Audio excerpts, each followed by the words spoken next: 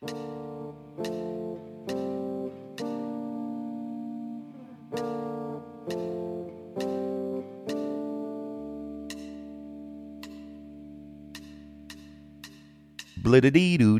bliddy-dee-doo-dee-doo-dee, bliddy-dee-doo-dee-doo, bliddy-dee-doo-dee-doo-dee, bliddy-dee-doo-dee-doo, bliddy-dee-doo-dee-doo-dee, bliddy-dee-doo-dee-doo, bliddy-dee-doo-dee-doo-dee, bliddy-dee-doo-dee-doo, bliddy-dee-doo-dee-doo-dee, bliddy-dee-doo-dee-doo, bliddy-dee-doo-dee-doo-dee, bliddy-dee-doo-dee-doo, bliddy-dee-doo-dee-doo-dee, bliddy-dee-doo-dee-doo, bliddy-dee-doo-dee-doo-dee, bliddy-dee-doo-dee-doo, bliddy-dee-doo-dee-doo-dee, bliddy-dee-doo-dee-doo, bliddy-dee-doo-dee-doo-dee, bliddy-dee-doo-dee-doo, bliddy-dee-doo-dee-doo-dee,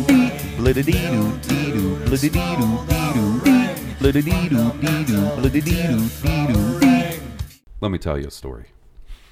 Story takes place, as well as I can remember, in either 2009 or 2010. My buddy Steve, who was here visiting the house, he's sitting across the table from me right now. We were smoking cigarettes at opposite doors. He was smoking one out of my dining room door, front door. I was smoking one out of the side door. We were listening to a little band called Tool. This is 2009 or 10. And we start talking. Man, it's been like 3 or 4 years since the last album. Probably only a couple more to go. You know what we should do? When the new album comes out, we hang out. We have a good time. We listen to the album for the first time together. An unbreakable vow was made on that summer day in Birmingham, Alabama. 10 years later, the day is finally here. Fear Inoculum, the new Tool album, has been released. We just listened to it all the way through for the first time, and I'm sitting here with my good buddy. You've heard him a ton of times on Blue Harvest, Steve Cobra. What up? My mind is thoroughly blown right now. It is a feeling because 13 years is, that's a long time to wait for, personally, my favorite band to put out a new album. There's bands that break up, get back together in less time, and put out their big reunion album in less time than that. I pitched to you a lot. I was like, fuck them. I can't believe it. Like, we got to wait this long. It's been 10 years. This is ridiculous. Yeah, and I would come to you with updates like, oh no, man, Blair said in the newsletter that they're in the loft writing. Things are coming together nicely. And you'd be like, I believe it when I see it. Then, just this summer, it starts to look like it's real. I would say last year, it started to look more real. They were actually in a studio. Things were leaking out on Instagram. Tour was being planned. Then we go to see them in Birmingham, Alabama. Special show, kind of. Oh, I would say so. In the history of Tool, they announced the release date, August 30th. And I remember in May, at the beginning of May, when we went to see him, being like, it's so far away. I know. It seemed like forever. I know. And now the day's here, and we've heard it. So, for anybody who's downloaded this, obviously this is a little something different than you're used to hearing on the Blue Harvest feed. But hey, guess what? It's my fucking podcast feed, and I can do what I want to with it. That's right. There's going to be an episode of Blue Harvest this week, but you got to hear, well, you don't have to, but you can hear us babble about Tool for a little while. That's right. Some good music. Man. So we're going to talk about the new album, and then we've got some other Tool-related stuff. I think some Blue Harvest listeners are going to be like, yes, get this out of your fucking system, man. For the past 3 months, it's been like, oh, guess what I heard about the Tool album? Yeah, but if you like the band Tool, you're probably going to enjoy this. Yeah, man. Yeah, man. So, how do you want to kick this off? Let's talk about the new record. All right.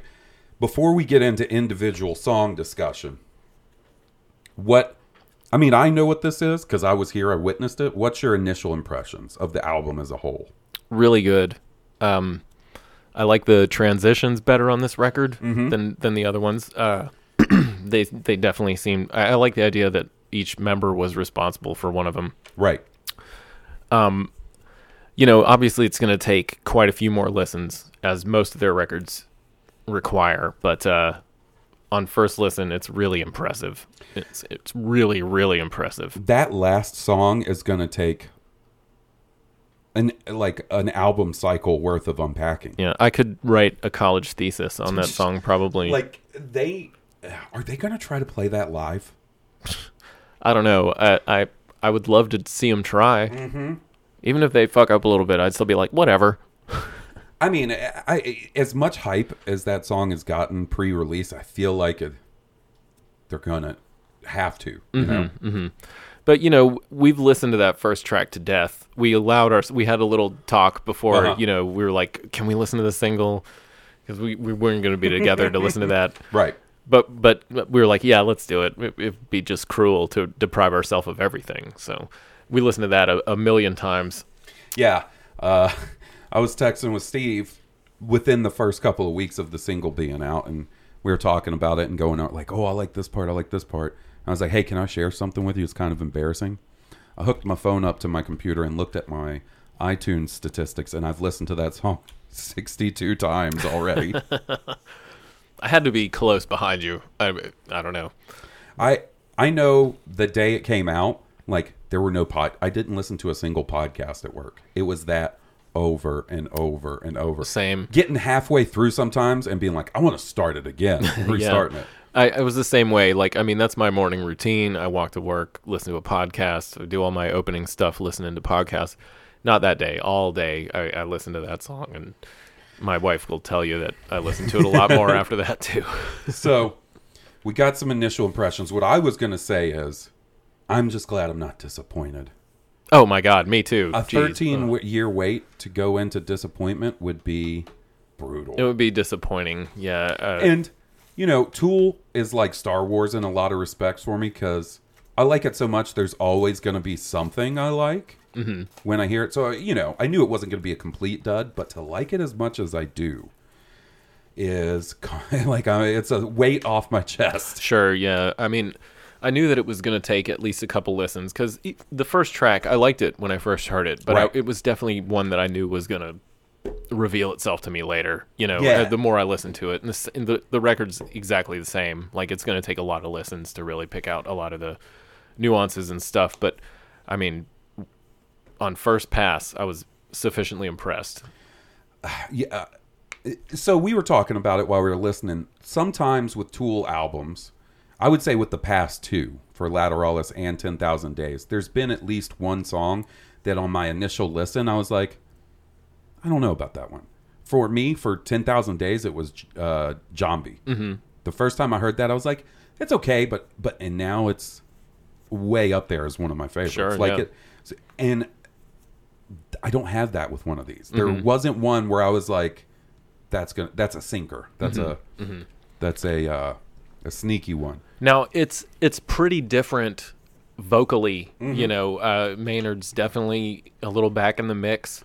Some spots he's a little more forward, but I just feel like he approached this as more of like, I kind of want to be more of an instrument as opposed to being in the front of the band. And there are large swaths, like 8-minute sections with no vocals. Yeah, without him, yeah. And it's not just in one song, because that may happen in the past in like a song. No, it seems like I really appreciate his approach and how he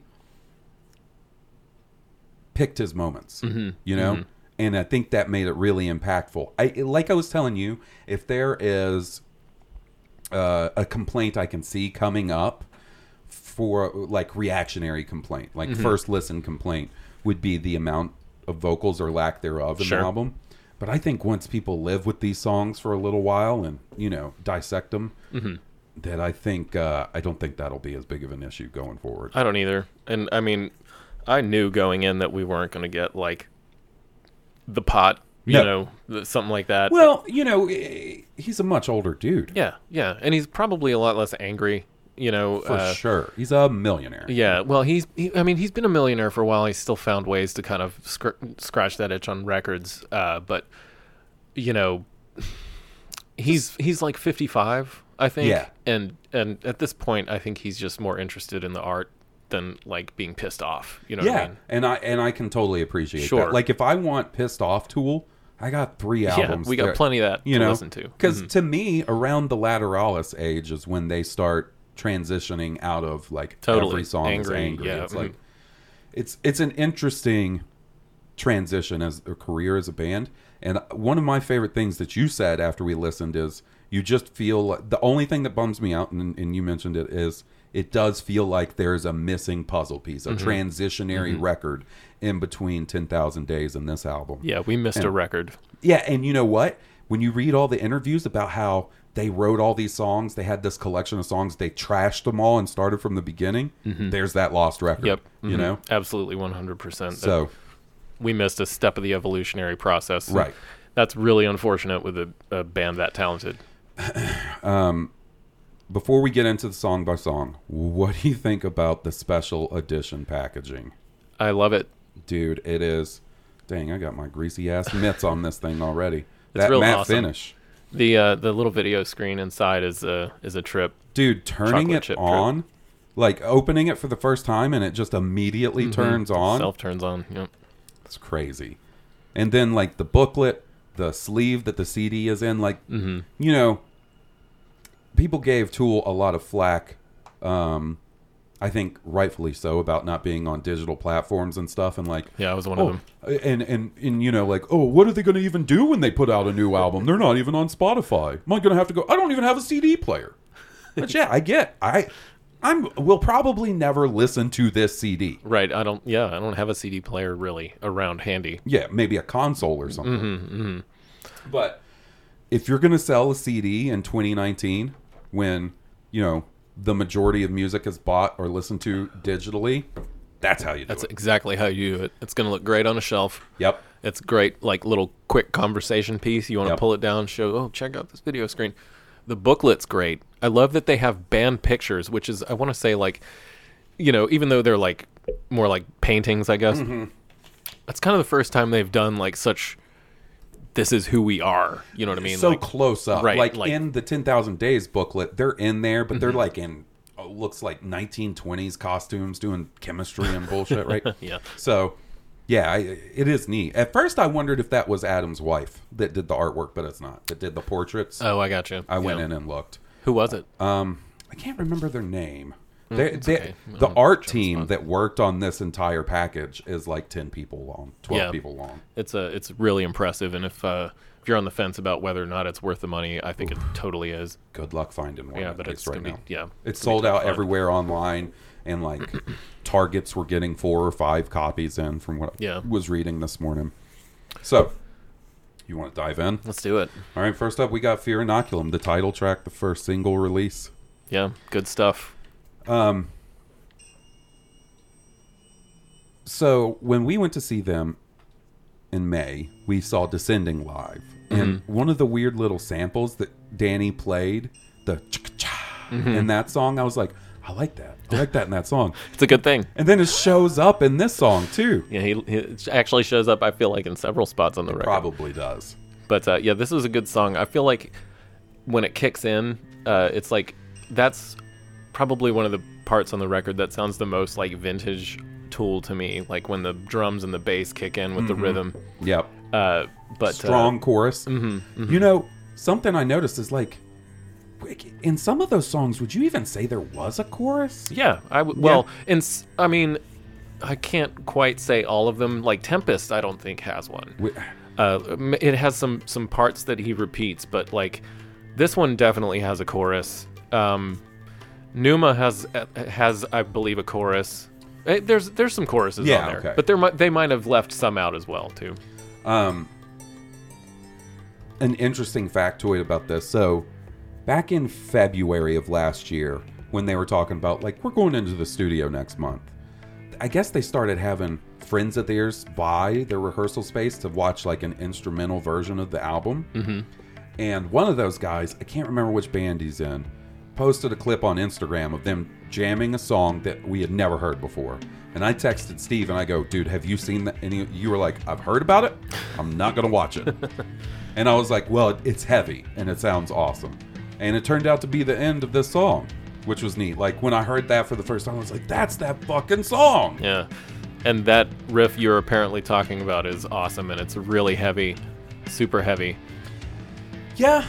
So the album leaked last weekend, and I have, for the most part, avoided any of the Tool message boards I would go to or the subreddit since it leaked. Just, Same here. I didn't want Plain Said any opinions, period, positive or negative. But I did see a couple people be like, "It's not heavy enough," and I don't get it. Yeah, I don't get it. This record's plenty heavy.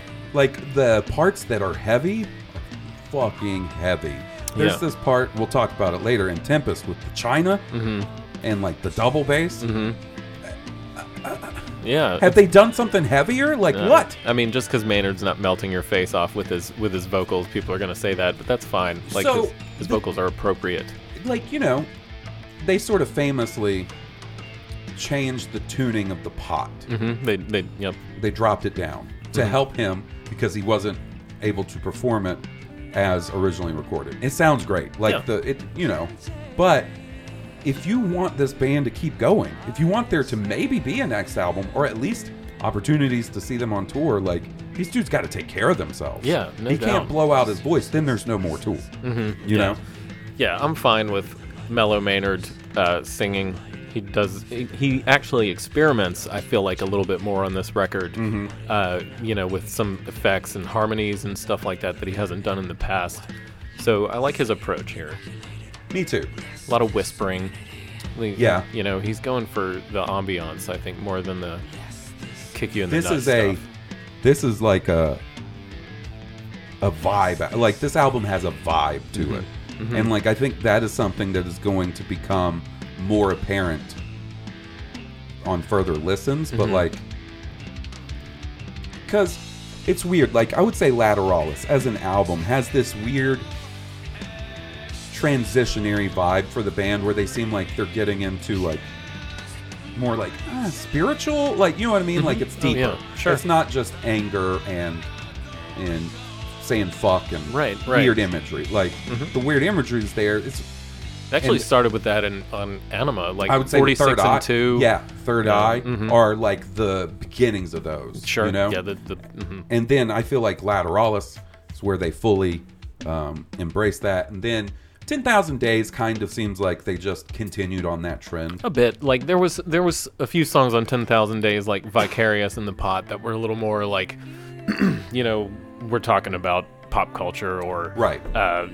Maynard's Pissed kind of thing. But this is fully in that other direction. fully you know? far away from that. And honestly, I couldn't be happier. Really, like it's I great. I'm not an angry teenager like I was when I first got into Tool. Sure. It's like when you watch. This is a terrible analogy. It's like when you read Harry Potter and like the storyline, like they grow up. It's not the same like 11-year-old kids. Like the stories mature to a certain point with the characters as they grow. Like that's what I want out of a band. Sure. Yeah. I mean, we've got all the past stuff to lean Exactly. on. So, and I still love to go listen to that stuff. Me too. It's great.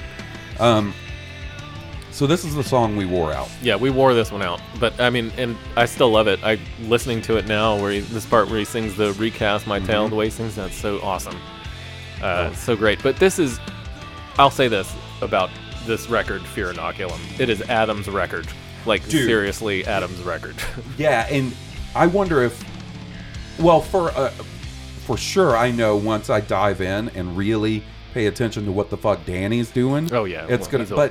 But he he's always always brings it. been there. Yeah, you know, like even in the Opiate and Undertow days, he's doing way more than not necessary, but Nah, you know. fine. Like I don't feel like he ever overplayed, but he put a lot of drummers in that genre to shame. Right. Yeah. Right. He's a true yeah. musician. An interesting thing I noticed, a lot more clean tone to the guitars than I'm used to, and no complaints. He's got it figured out. It sounds huge.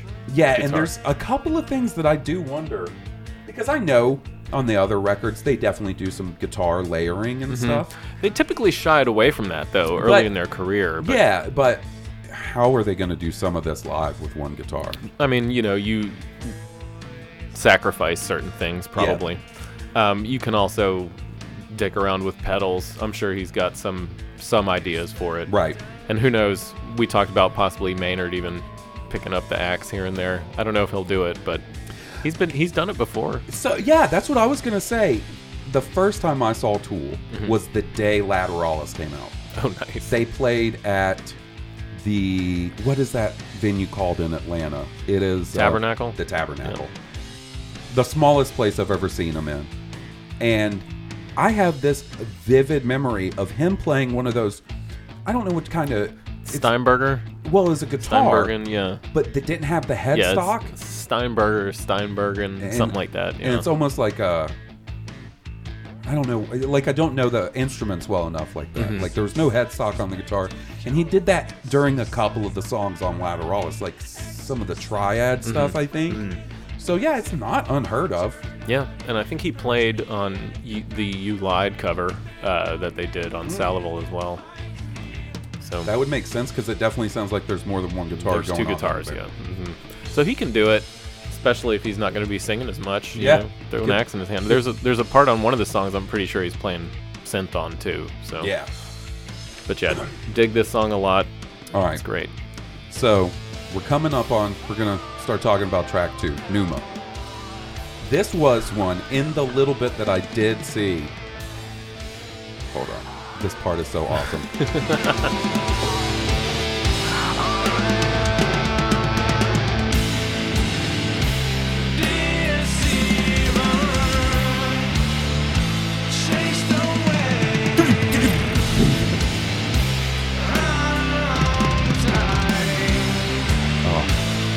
Anyway, sorry. That's going to happen. That Denny Carey, though. Oh, my goodness. He's a madman. Mad lad.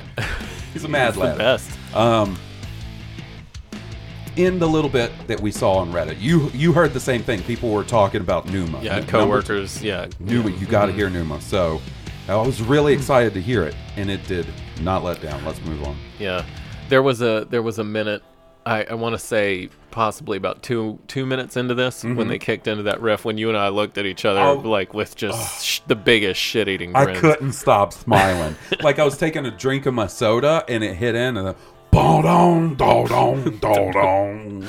I was like, oh, I love it already. Yeah, I can't wait to listen to this song a million more times. This one stood out big time for me on first listen. So, I know Danny's been using those. They're called Mandela pads or whatever. He actually was part of the company that developed them or whatever. He's been using those for years in his kit, but I feel like he really leaned into them on this album. Yeah. Even his interlude, his drum solo track, like it is a lot of those. Oh yeah, yeah.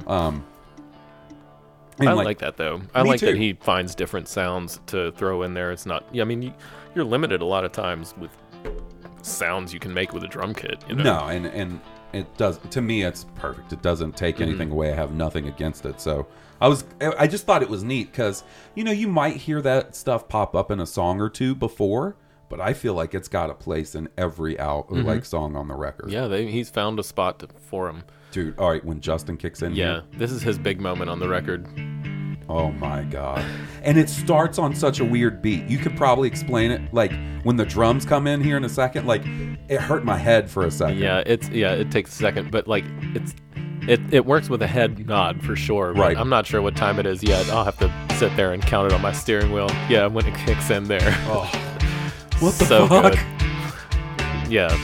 And Maynard takes an approach to the album, like, or to this song in particular, like if I heard his vocal track isolated, I don't know that I would like it. That it's so far back though. Like his vocals, like this is the one song where I felt like I had a little trouble hearing him. Yeah. At least in the verse part. Like the chorus a little easier, but they bring him up some. But this part, it's a little easier on the headphones. Yeah, and he also like at each end of each sort of like section, he like drifts off like we are. Doesn't even finish the. You know what I mean? Like he's drifting off into the ether kind of deal. Yeah. Yeah. Like I said, if someone was like, here's an isolated version of, I would be like, well, I don't know. But obviously, you could probably say that with anything on the Sure. tour album. Oh yeah. I mean, you could listen to Danny Carey's like weird little Mandela pads Yeah. from time to time and be like, dude, what are you doing? But like, this is the thing. It just sounds like Tool to me. You know, like Yeah. when they jam, like this vocal line is awesome. By the way, I love this part.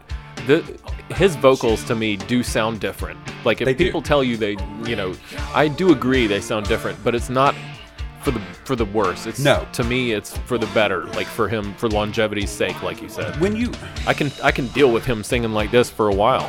This is for sure, fine. give me This shit is 3 more awesome. Tool Yeah. albums with this exact. Like, Yeah. let this be the first album in a new trilogy. Yeah. You know what I mean? Exactly. Yeah. If you don't like this song, something's wrong with you. So, I mean, I can't. I don't know what to tell you. Yeah. Like, you know who will end up not liking this song, and it'll be by virtue of just hearing it too much and hearing me humming it or drumming it. Is Jessie, And that's gonna fair. drive her crazy with Yeah. this song. I'm definitely gonna have to use headphones. Oh, But yeah. Like I was telling you earlier, I've been really into Bloodborne. I feel sorry for the bosses. 'Cause They're getting it. I'm just gonna be listening to this for a while. But yeah, I love this song, man. This is good.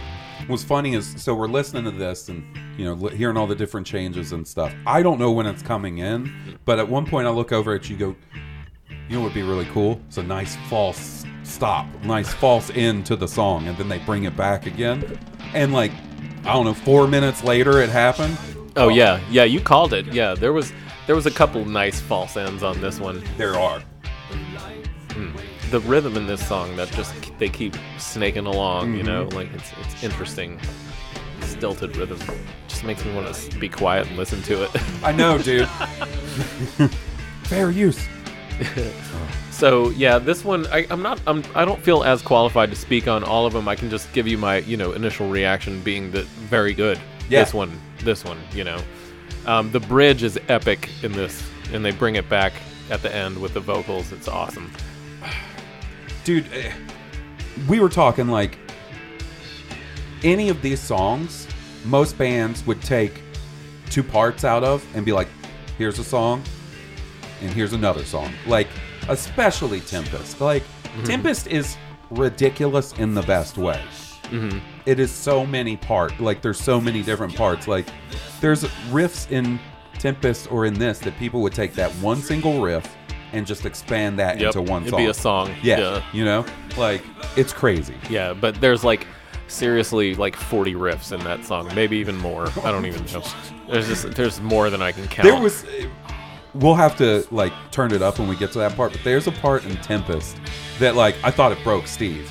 He was like, "What yeah. the fuck? Yeah, there's What are you doing?" Literally shit I've never heard before. Yeah. All right, so after this we had what was it? dude, this is gonna be one I'm sounding.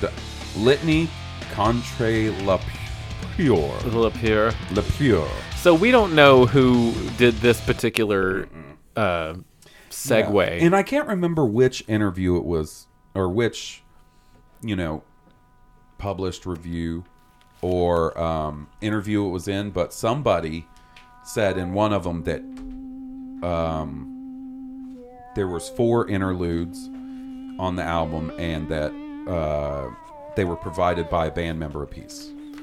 Each Right. band member provided one. Well, obviously, we can probably rule out Chocolate Chip Trip. That's definitely Danny. Danny's. Yeah. Okay. The other 3, I have no idea. Like, Well, now I'm pretty sure. Is it Legion Inoculant? Yeah. I'm 90% sure that's Maynard. me too, because it did sound like there were actually not necessarily like lyrics, but there were vocals. Like there were like some weird processed melodies. Yeah, it sounded more vocal oriented. Yeah. So really the question comes down to, is this Adam or is this Justin? I think we both agree that we think this is Adam. My money's on Adam, but I'm not sure. Watch them pull a switcheroo on me. Or they'll just come back and be like, "Oh, that shit was wrong. Adam did them all." He did them all, yeah, including the vocal one. But neat sounding nonetheless. Like, Yeah, these segs aren't going to change your life. no. But they're, they give the album a little bit of flow, and I do feel like they honestly have a lot more character on this one than normal. Yes. And I feel like, at least for now, like, not to be a dick, but previously when I'd listen to a Tool album, unless I was expressly sitting down to listen to it as a whole chunk, there were skippers. Skip around. Yeah, Who's skipper. listening to Useful Idiot? Not me. Who's waiting 15 Not- extra seconds to hear 46 and 2? Not me. I'm not listening to Dier von Satan or whatever that's called. I've heard Exactly. it, Yeah. You know? It's good once, and then you move on. But these, I think I could see myself Here- listening to a little more. Yeah. They will probably eventually find their way out when I just want to hear Numa or something like that. But on a full album listen, which, let's be honest, that's what I'm going to be on for a little while. Same. I feel like they will be fine. Now, here we go. We're on to Invincible, which Track was 4. one that they played live here in Birmingham. And I remember this one being interesting vocally to me. Like, he's a little busy with the vocals, but, like, it's not bad. Definitely more forward. His presence, like, in the mix is definitely more forward on the song than in the other ones. This intro that Adam plays is really awesome. Deceivingly tough to play. Oh, really? Yeah, like he's all over the fretboard here, sliding up and down, and when they play it live, I bet he is very scared. Well, dude, so this is the one. So we saw them on the second stop of their But the first Cool. show was like a 2 days before at a festival. at a festival, which is different from playing like an Right. indoor. But they played this and Descending both at both dates, and I heard people being like, "Oh, I think they kind of messed up the song Invincible." But when we saw them, and as the bootlegs that became crazy to think that the highest quality bootleg from the Yeah, it the was from tour our of the new show Yeah. were the Those two are new ones songs. that people seem to gravitate towards. Yeah, I nailed it. At that show. So Yeah, and I saw them not nail it. There was a couple things they didn't nail at that show, but as far as I could tell on the new stuff, they were pretty right on. dude, they messed up Jambi pretty bad. Yeah, It was Adam had a bummer. hard time with Jambi, but that's okay. I mean, like, It happens. yeah, he had a hard time with Schism when we saw them at Oak Mountain back in 2000. I think you were at that show. 2001. 2001, there you go. when the October. Melvin's open. In the middle. in the wet. We'll talk about that later. Yeah, for But, sure. this song was... I didn't listen to the bootlegs. Right. I heard them live, and that was it. Yes. So I was really excited because I thought they were great. This one, I liked Descending better than this one on first listen. Oh. But I do dig this. Like, Me it's too. not that it's a bad song. We talked And about and that. if there was one that had to win me over of the ones we heard, it was this It's one. this one, and yeah. I'm in. Mhm. Oh, I'm Dude, totally in. The the Justin stuff right here. Yeah.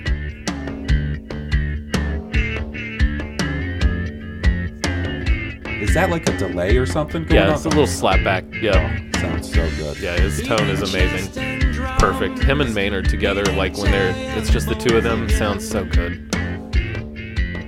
Oh.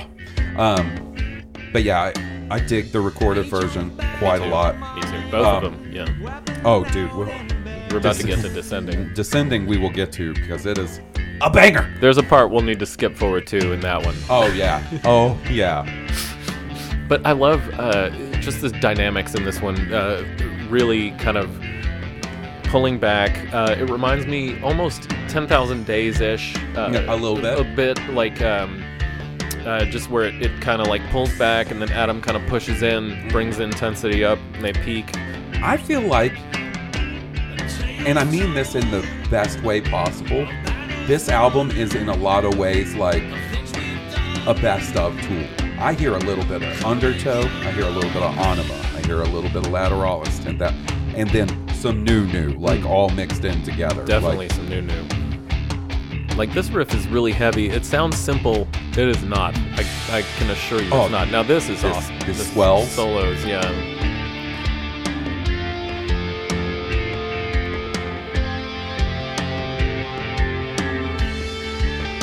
His tone live is just incredible too. Oh. It's super huge.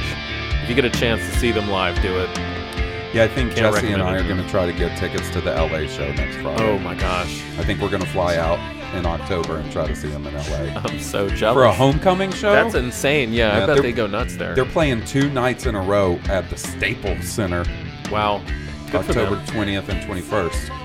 It's nice to see them just erupt back onto the scene, Dude, you know? like, They had all 10 spots in the top 10 rock charts for digital downloads or whatever. I don't know, but crazy. Yeah. All their albums were back in the top 20 or something. Like, it's so nice. Yeah. Because I do realize that there's, for someone that's never been into them, who may have just seen Sober on MTV or heard it on the radio, like, I realize there's a bit of a barrier of entry, but it's nice to see other people give them a shot because of the, oh my God, Tool's on Spotify. You know what I mean? Like, that's been pretty cool.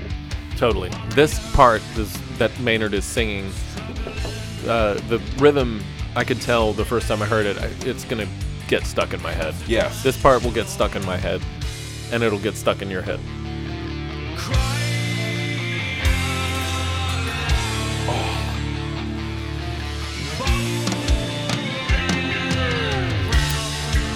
Oh my goodness.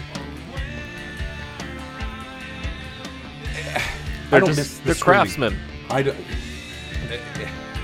look, if this is the result of having to wait 13 years, Oh, I don't want to wait another Me 13, neither. my friend. Dude, I don't think we will. I hope meaning, not. meaning, this is either it or we get one Yeah, I agree. in 4 or Maybe 5 one years, more. You know, it does. So it does make me a little nervous because one of the lyrics that I never picked out when we saw it live was they used the lyrics "swan song" and "epilogue." Oh, yeah. in Descending. I hope that's not him being like, "This is Yeah, it." I feel like this whole song, honestly, I might be wrong, but like the lyrics on First Gut Punch Pass to me sounds like he wrote this because he struggles trying to remain relevant. He says I think so too. You know? Like, and I think, you know, like it's buried under layers of like, ooh, Ponce de woohoo. Leon. Yeah, you know. and same thing with Descending. It's buried Right. under layers of psychedelic sounding music and like poetic lyrics. But I think both of those are about the band. I totally agree. Couldn't agree more. And in fact, this might be the song where he's most, what's the word I'm looking for? Naked, lyrically, is this song to me. When we get to Descending, I want to see if you noticed it too, or if it was just a weird crackle. But it sounds like his voice cracks when he comes in with the first vocals. Like it's raw sounding. I did not catch that. When we the get first to time, it, yeah. we'll crank it up and see. Cool. There's Justin going nuts back there. I had to. That dude can play some weird notes on that bass. He's my favorite bass player. He's so sick. I mean, he's the perfect. They're all so perfect together for what the band does. Yeah, It's so weird how they can all gel together. Everybody gets their moments, and it all works. Like his weird little bass solo here works. It's not like, you know. especially in this album, it doesn't seem like there is any ego going on. This is so. Let me give you an example. We both like Metallica. Sure. Well, I like some Metallica. Up to a Most certain point. Metallica. And then, you know, I actually go a little further. Like, there will be a few songs on each album that I tend to like, even the new stuff. But you can almost hear the fucking Lars Ulrich and James Hetfield ego in it. Like, James has to slam as many lyrics into a verse. You know what I'm saying? Like, let that shit breathe. Right, Your yeah. bandmates are doing awesome shit behind you. Like, you don't have to skip, scap, scallywhack over the whole thing. Exactly. Like here's a good lesson in how to do that. Listen to the effect on Maynard's voice right here. Trippy. Yeah. With the synth going on in the background too. Major lateralis vibes Oh, yeah. coming up out of this. Like this part, with like the riff and the part after they come out of this, sounds like it could be at the end of The Grudge or This Skid. riff is very jam by. Yep. Slowed down, of course. But like, totally different vibe.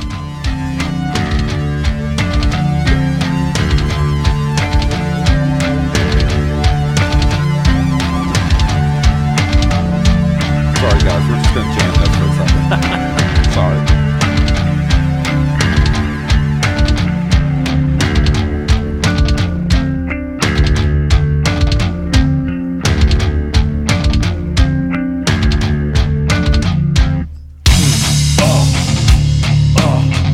Makes me want to walk like a caveman. This is Josh's. We talked about Josh's favorite part of the record. This is Josh Isley's jam right here. Okay, we got to move on. All right, let's move on. Yeah, let's move on. Okay, so this is Legion Inoculate. This is the next interlude. This is an interlude. Yeah, and we can kind of keep these interludes short. This is the one we think may be Maynard. It's a bit trippy, like, and we'll talk about it a bit. Like, if he's totally responsible for it, I think it does sound like him just kind of twizzling knobs at a board, kind of. Mm-hmm. But like, there's actually some vocals here, which a lot of those weird little segs don't have. No. Or if they do, it's like a weird Indian chant, like on 10,000 Days, or like a sample of a doctor talking to a nurse or something like that. Maynard usually doesn't get involved, basically, is what I'm saying.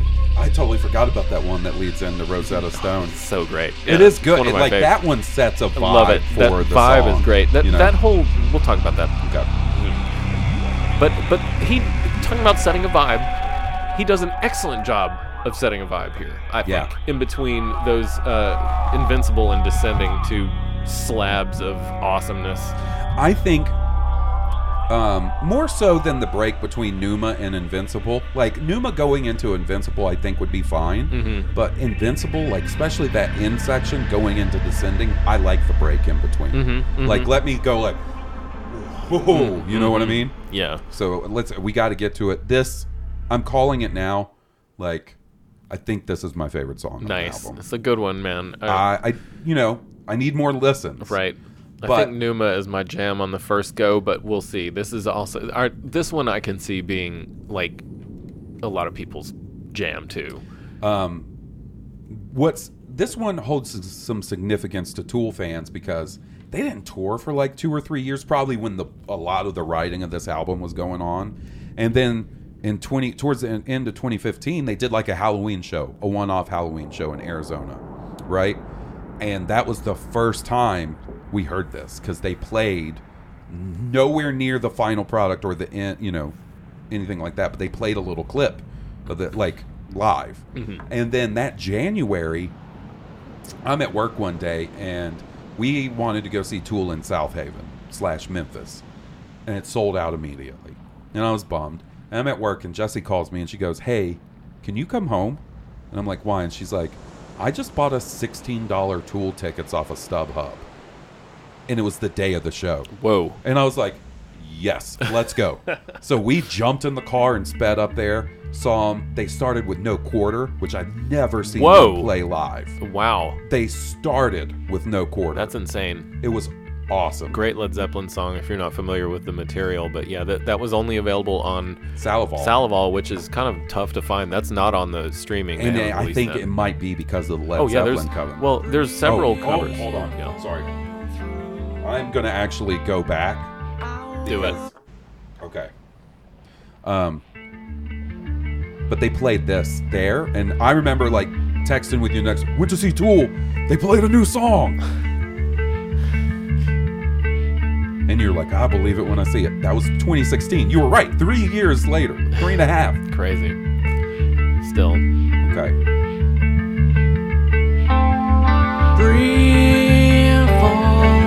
Did his voice crack, or am I? It might, but I didn't notice it. But again, I wasn't necessarily listening for it either. But next time I will. Yeah, maybe it didn't sound like it as much as it did to me the first listen. So maybe I was just. I can hear his vocals a lot better on the headphones than I could on the couch, which is interesting. So that mix, but. I definitely plan on listening to this a lot of different ways, headphones and without headphones. Oh yeah, it's gonna get explored. Gonna explore different. Like I'm telling you, I bought a new fucking sound system for the living room to listen to this new album on. I'll buy I know for a fact I'll be like, dude, I got these fucking Bluetooth headphones. They sound crazy. I'm actually in the market for some Bluetooth headphones, so if you find some good ones, let me know. For sure. Love his vocals here. Oh my god. So when we saw them in South Haven and they played a little clip of this, he didn't do lyrics, but he did those melodies. Like, wow, I'm really surprised. Yeah, and it was early. Yeah. So that was, for Tool fans, a step in the right direction. Sure. Oh yeah, I can imagine. And you should see the amount of people that have taken recordings of them doing that little snippet and then like remastering it and putting animation behind it. There's hundreds of them on YouTube. I believe it. And dude, that's what held me. Like, I was like a fucking starving man on a deserted island eating like one crab a day that I could manage to catch. You know what I'm saying? A coconut.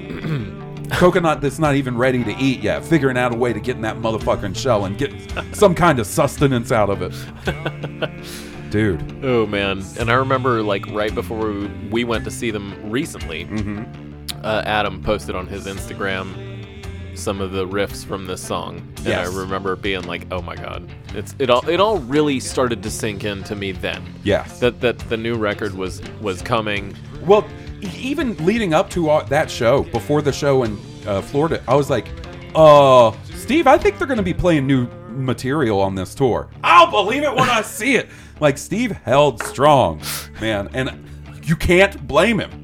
There's no reason to blame him. Damn right. We've had so many fake outs. So 13 many, like, years, motherfucker. It's been a long time. Danny Carey in 2014 trolling the fans in an interview saying, yeah, the album's done. It's out tomorrow. Like, you know what I'm saying? Yeah. They hadn't even finished writing. But yeah, when I saw him play that riff on Instagram and we went to see them, even before they announced the album date, which was amazing just to do that at our show, but I just knew that it was coming soon. And man, it was a long wait. But it was worth it. I'm glad we held strong until today. I know, By dude. the way, we didn't give Dude, in. So, one of my favorite Tool memories is going to be last Saturday. I'm up playing video games. Maybe it was Friday. And Steve texted me and he goes, and this was surprising to me because Steve is a early to bed, early to rise type of dude. Like, we always joke with Steve, like, oh shit, it's 9 o'clock. Is Steve asleep? Right? He texts me at like 2 in the morning and he goes, the album leaked. Stay strong. I was like, I got you. I went to bed. I was like, I just got to go to bed. Yeah, I stayed strong, man. Pure. Even today was the real hard. I got the physical copy, came in the mail right at almost exactly at 12 noon. And I just didn't even open the package that it came in for probably an hour. And then I was like, fuck it. I want to open and just hold the box, hold the case. Waited until I got home to actually open it. But man, what a surreal day. Really, like, what a surreal month with them putting the music back on streaming. Easily accessible, Yeah. you know? Because they're right here. I own the albums. I don't own any CDs anymore. I bought their records plenty of times. This is probably Okay. my third time of each of these albums Sure. owning them, you know? And I was just like, I was kind of surly about it at Yeah. this point. You and I have talked about it. I was like, fuck them. I'm, until they put their shit on Spotify or iTunes, I'm out. And then when they did, like, it was like the switch. I was just Here we go. in love again. Like, I haven't Jump in listened the to them in rocket. forever. It's been nonstop. Like, descending into nothing but Tool. I bought these specifically off of Amazon like 2 years ago so I could rip them like a goddamn caveman and transfer them to my phone. Man. You know what I'm saying? Because that's how bad I wanted to listen to the Tool. Oh, man. Yeah, how back in the day is that? Like- Rip shit. You want me to put it up on LimeWire after I'm done? Goddamn, guys. Get Like, some viruses. look, I realize you got probably a famously bad record deal. Like, they've always kind of bitched subtly about their record deal. They're real happy that this album is their last album on that record deal. Right. But cut us some slack, man. If real. you're going to make us wait for 13 years, like, I understand from an artistic standpoint being like, we want people to listen to the album as an experience. I get it. I Right. get it, but I also... Slide solo is Oh. beyond amazing. Don't lose that train of thought, buddy. Oh, no. He might try and make you.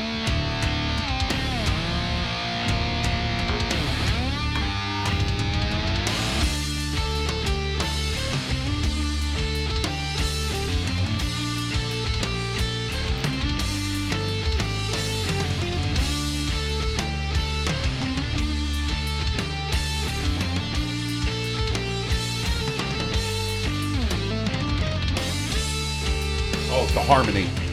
Yeah, some overdubbed guitars, which you don't usually hear on Tool records. Nope.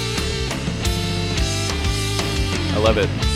To me, he's a little David Gilmour-esque, but like, you know, he doesn't shoot for flash. No. Adam Jones. Like No. his solos are very always tasteful. Nothing flashy. He's No. not gonna. Tempest, he goes a little nuts, which fucking go nuts, Understand. Adam. Yeah. Jesus, yeah, he's always so restrained. But he's got some really good moments on this record. Oh man, when they kick into that riff we talked about that he played on Instagram, which we still have yet to get to. We might have to fast forward to that one. Yeah, we might But have it to. might be coming up soon. I don't know. This is such a good song. Oh, this record. My mind is still spinning that we have new There was Tool the and it's chicka-cha. awesome. Yeah, chicka-cha. That's going to probably show up on the Blue Harvest soundboard.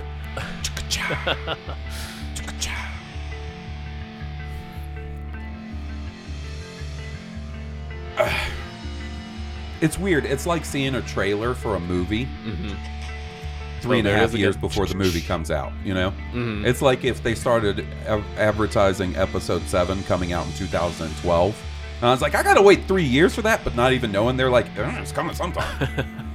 At some point, right? Yeah. Whenever we feel like filming the motherfucker, it's coming. I mean,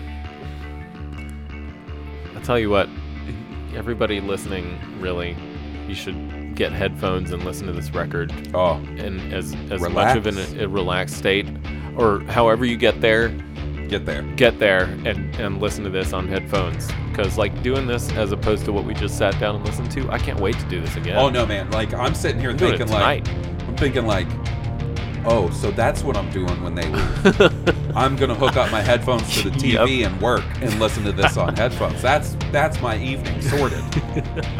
Sorted for a while, I would imagine, probably the next few nights. There's gonna be some Fire Emblem played to this album. Oh man. Oh, okay. Yeah. They faked me out. I'm telling you, like, on first listen of the recorded version, I loved the live version. Recorded, this is going to be one of my favorites. Totally. We talked about this earlier, the synth here. I'm fairly sure this is Maynard playing synth. Talked about it, it's not complicated, but it's fucking awesome. Yeah. Fits the song like a glove. Yeah. It gives it just that little extra dimension. It's I don't know if we've used the term prog rock yet on this podcast, but I'm gonna do it now. It's very prog rock, including this riff. This is what he played on Instagram. Am I wrong? No, it's a little still- later. That's yeah. right. I always get it confused. But the it's gong is coming. That's right.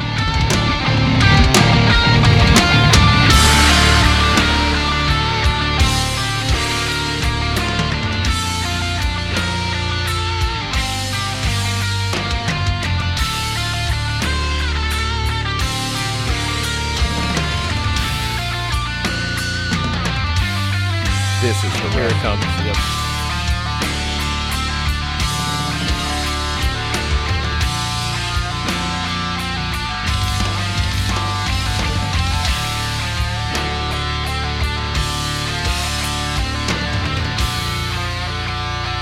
And then into this next part.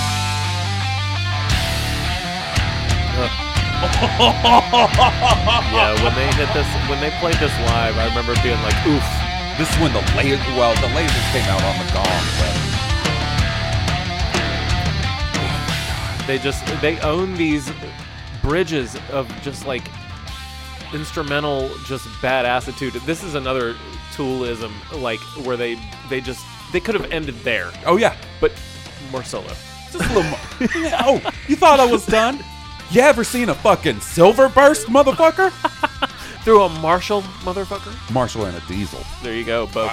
His tone is so massive. Yeah. His pedal board is pretty big, but it's not, I don't think, crazy.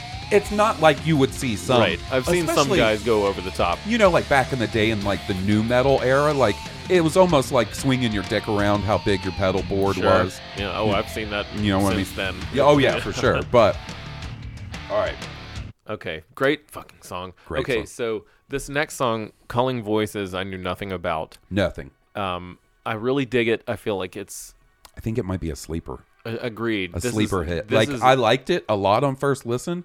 I think I might end up being obsessed Me too. with this one down the road. This one, if you're into like a Maynard thing, this is going to be your jam, I think. I mean, it's not, it's different Tool Maynard. It's mellowed. Right. We talked about it, but it's like almost like a ballad for the first half. First three First quarters, quarters, maybe yeah, even. first 3 quarters. It is They get to rock. Adam and Maynard for a while. Yep. And Adam, I believe, uses a loop pedal here Yes. for this part, and then Right. he starts riffing over the top of himself.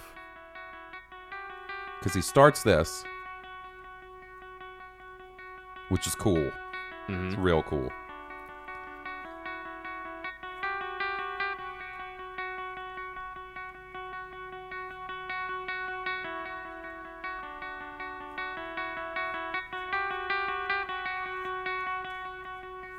This has a sneaky quality to it, too. When we were listening to it the first time, like, all of a sudden, we're like, when the rest of the band show up? How long have they been here? Yeah, that was a good state of mind. We were in the right state of mind. Yeah.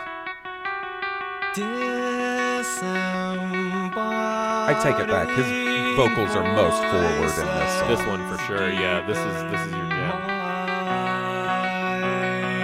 There's the second Adam riff. There's he's on himself now.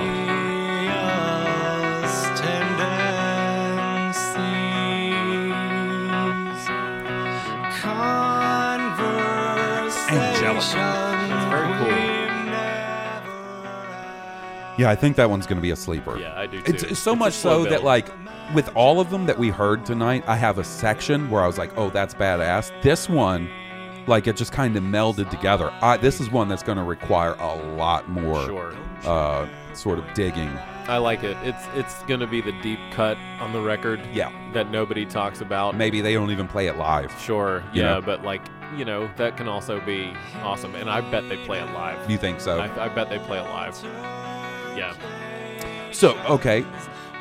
Out of these, so we know we know they play Invincible and Descending. Mm-hmm. We saw it.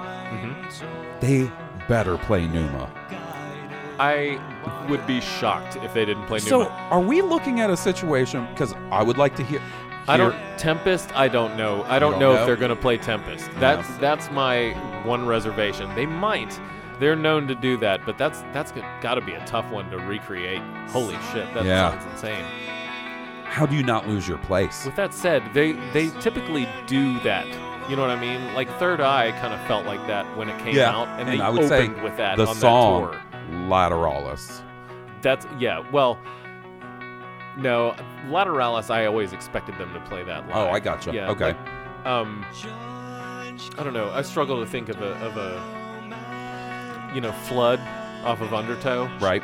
They actually played that when I saw them back in 1998 at an Ozfest. Oh, okay. Which was, That was- I did not expect to hear that song.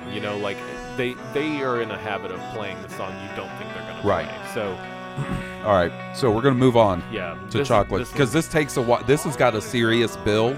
Yeah. Serious build. the Maynard's got a lot to say in this song. Chocolate Chip Trip. Okay. Which This is the most fully realized seg on the record, I feel like. Right. Even though it's weird as fuck. it is, and we technically saw this too. Yeah, we saw this. Like it was on the set list as CC Trip. Right. But he even said in that Danny in that podcast he did a couple weeks ago, like it's never going to be the same as it is on the album. It'll just be different every night, which is fine. I really doubt there's anybody out there when they play this going, play it like the record. No. I No. hope not anyway. I could see if you wanted Descending or Invincible to sound like the record, but this one, you got to embrace the weirdness of it. weirdness Once and again, the it's improvisation of fucking Mandela pads, synthesizers, and then all of a sudden there's also drumming going on. it. The him deleting everything is a real jazz spirit. Yeah. You know what I mean? Like, Yeah. it's such an improv thing to do. And that's what he's been doing in the years between the 10,000 days of this. He plays at this place called the Baked Potato that's a jazz club. Yeah. Plays there fairly often, a few times a year. He's always been a guy who has really kind of explored drumming He seems like the in between records. student of his instrument out of the band. The George Harrison travel to India. Oh, for sure.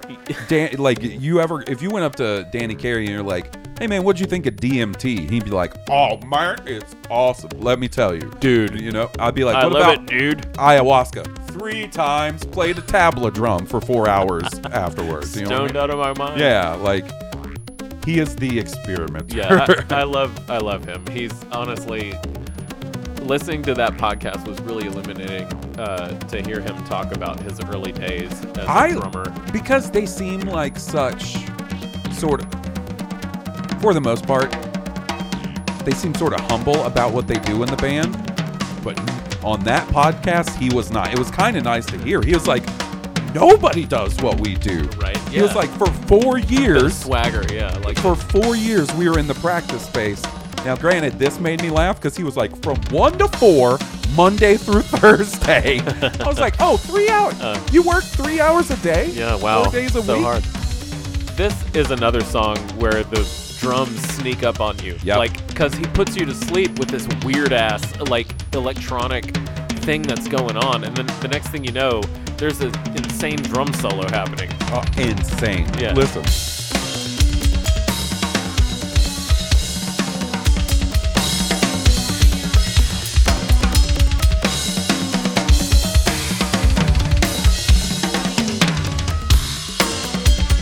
This almost sounds like it could be a Primus song. Like, could you see Les Claypool?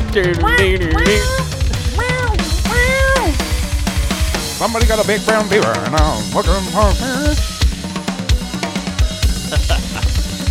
All right. Cool stuff, Danny. We love it. The song we heard about All right. that Sebastian Bach himself said there's a 20-minute song on the new album. That was the first word. Seven Empist. Simpest. Seven-pist. Tempest. But apparently 7 Is the theme of the theme of the album. record. Apparently, if you break down a lot of the riffs, They're in 7. which I haven't done yet, which I look forward to doing. Apparently, that at this some is point. the big one. Right. Like, maybe they just put all their riffs that were in 7. I don't know. I'm not good at, like, the figuring that out. You know. I mean, it takes me a minute, but I'll get there.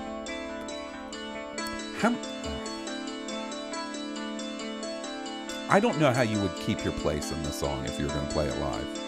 That's the thing. You would really have to rehearse the shit out of it. And I don't know that we're, like, honestly, we're not going to be able to get to half of the weird stuff because it's a 16-minute song. Right. Yeah. Yeah, it's insane. It's riffs on riffs on, On riffs riffs on on riffs. Yo, dog. I heard you like riffs. Would you have rather them taken all the riffs in this song and given us 2 albums? I mean, they really could have. Like an entire second CD. It wouldn't have been the same thing. You know what I mean? Like, of course. But yeah, I love it. It's just Adam this going first nuts. riff, though. Play the fight riff, John!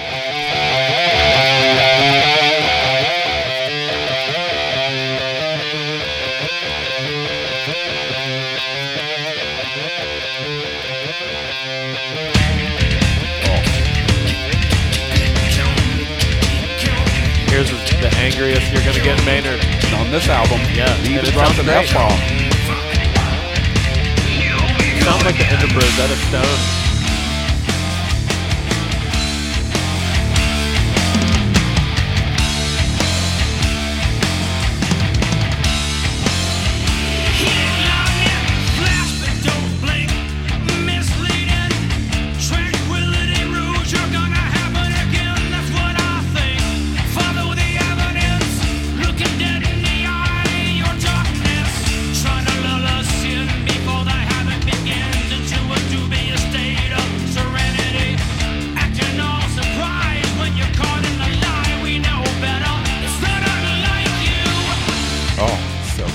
Hell I yeah. can't sit here and listen to it all. Like, Yeah. I'm getting sucked in because it's I only know. my second time hearing Me it. too. I want to listen to it again, but like, in all seriousness, this is like a garden of riffs, and you just need to really just kind of don't worry about it, taking it all in on the first Take a go. couple pieces out and stick to them. It's gonna take a minute, but I feel like there's genius at work here. Oh, dude. Halfway through, I leaned over and I was like, Have you ever seen or heard something for the first time and just immediately know, like, that's my thing? This is my thing, y'all. That's our thing.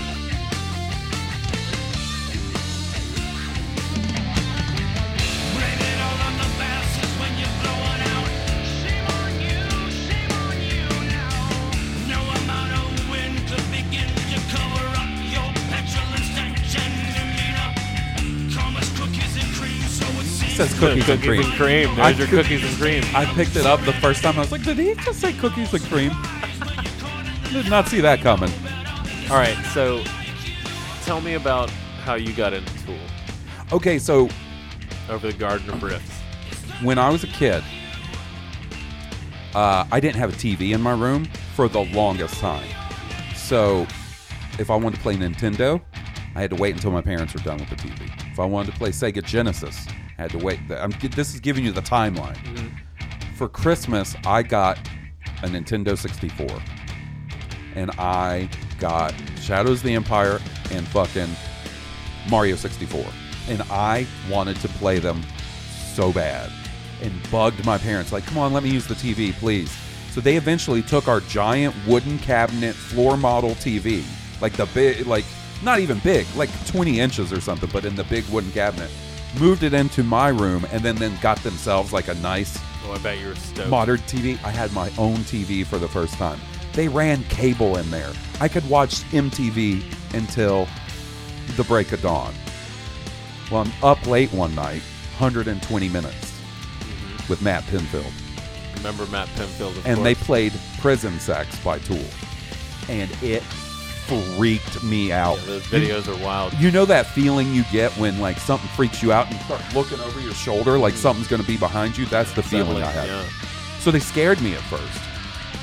And then a couple of years go by and, you know, I'm into heavier music at this point.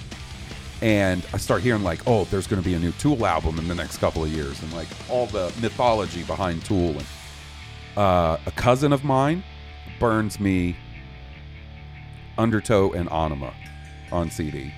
That's my first experience. So liked it so much that then I went and bought the albums. So my first Tool album I got on release date was Salival. Cool. That was Cool. my first one I got on release date, which was the year before Lateralis. It was came out. really close to Lateralis, though. About 'Cause a year or I don't 8 even- months. I don't know. 8 6 months. months, Could 8 it be to 6 6 months, to 8 yeah. months? Sounds right. Yeah, because I can precisely place that in the timeline as we'll Yeah. talk about. But yes, for me, I was in high school. It was 1994, Okay. and I remember the girl behind me. Her name was Stephanie. Uh-oh. She was starting to go through a rebellious phase, Oh, fuck yeah. and she brought Undertow to class because I guess her boyfriend turned her onto it or something like that. Right. And she sat right behind me, and she was showing her friend, and I turned around and I was like, what are y'all looking at? She showed me, and I was just, oh, this looks cool. Yeah. Right? Like the album art with the red rib cage on red it? rib cage on there. Yeah, like it's got that red rib cage. It's got the fork and spoon combo on the CD. And there was actually, this is an old or a newer version. A newer because- pressing. Yeah, because one of them had the guy sucking his own dick on the CD, right? No, Like, that's or Anima. Oh, that's Anima. Excuse me. No, Undertow has the. That's right. Undertow has the thing beneath the Yeah, jewel now- case. The first copy of Undertow I ever got, the jewel case was black. So you Me couldn't too. see that. Me too. You can and just you could see through the little tiny thing in and the you're middle. like, what the fuck? And then you take it out and it's a cow licking its own Cow's ass. butthole. That's right. Yeah. So that was great. And then there's like the actual liner notes as well are interesting because there's a picture of a very large lady. Very large lady in a bathtub. Yeah, well, she's with a guy, but there's like one way if you can hold it up to the light that the rib cage totally envelops her. Oh yeah, I forgot about that. Yeah, try that. Yeah, It totally works. it does. You got to use a brighter light than that, but it does work. Yeah, it's like even back then they were doing interesting shit with their album packaging. Yeah. You know, I think Undertow is, or not Undertow, Opiate's probably the exception, Mm-hmm. but you know, Oh, iconic. the riff. Oh.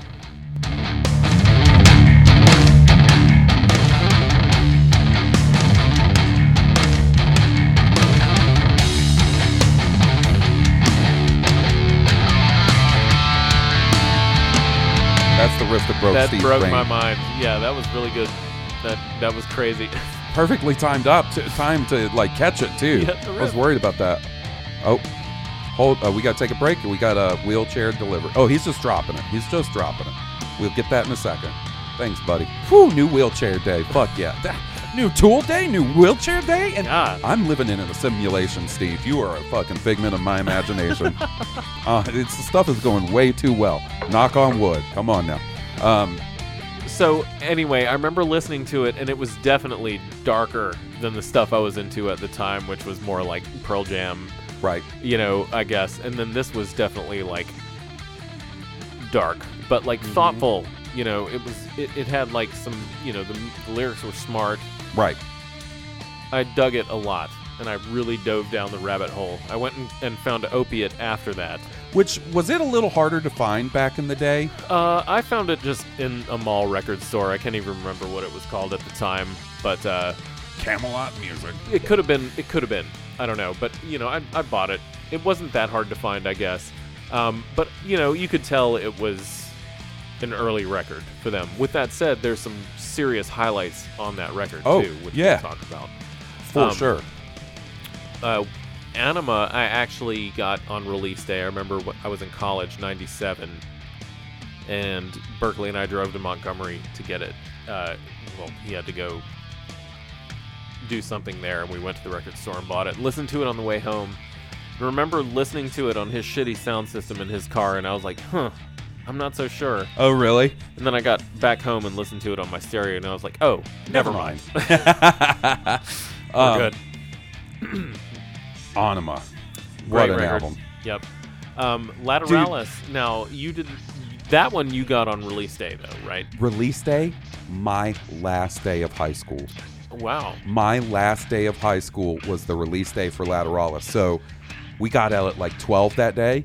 I hopped in my shitty Ford Tempo, drove to the mall, Camelot Music, picked up my copy of Lateralis. Much like tonight, I had refused to listen to the Napster leaks and shit. Me too. Popped it in the stereo, stopped and got gas, was off to Atlanta to see Tool for the first time. That was my first Tool experience, was seeing them that night. Really nice. So, sort of also historic for Tool. I think that's the first night they played like Schism live, Lateralis live, Wow. Parable and Parabola. And there was this weird thing where people were using counterfeit tickets.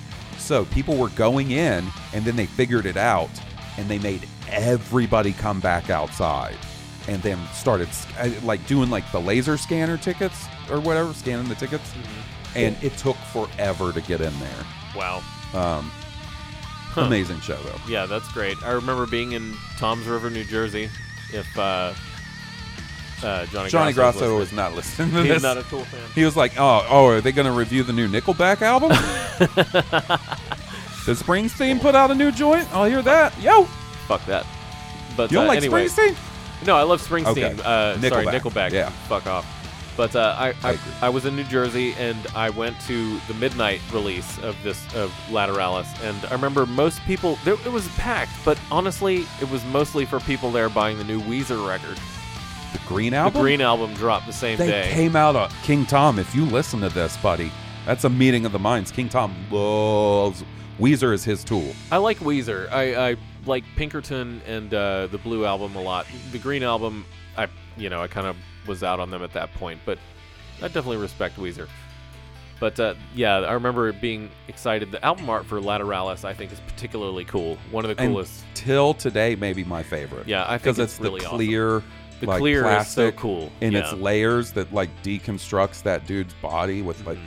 it's their first collaboration with Alex Gray. Mm-hmm. And one of the things that I thought was kind of fucked up on the Reddit subreddit leading up to the new album was how many people were like, I hope they don't work with Alex Gray again. The fuck? Like, dude, that's like peanut butter and chocolate. Yeah, no, that you know, dude. that's yeah. cool and aid, No, ham and burger. Like that's that's the meeting of the minds there. Yeah, I'm fine with him doing stuff with them forever. Yeah.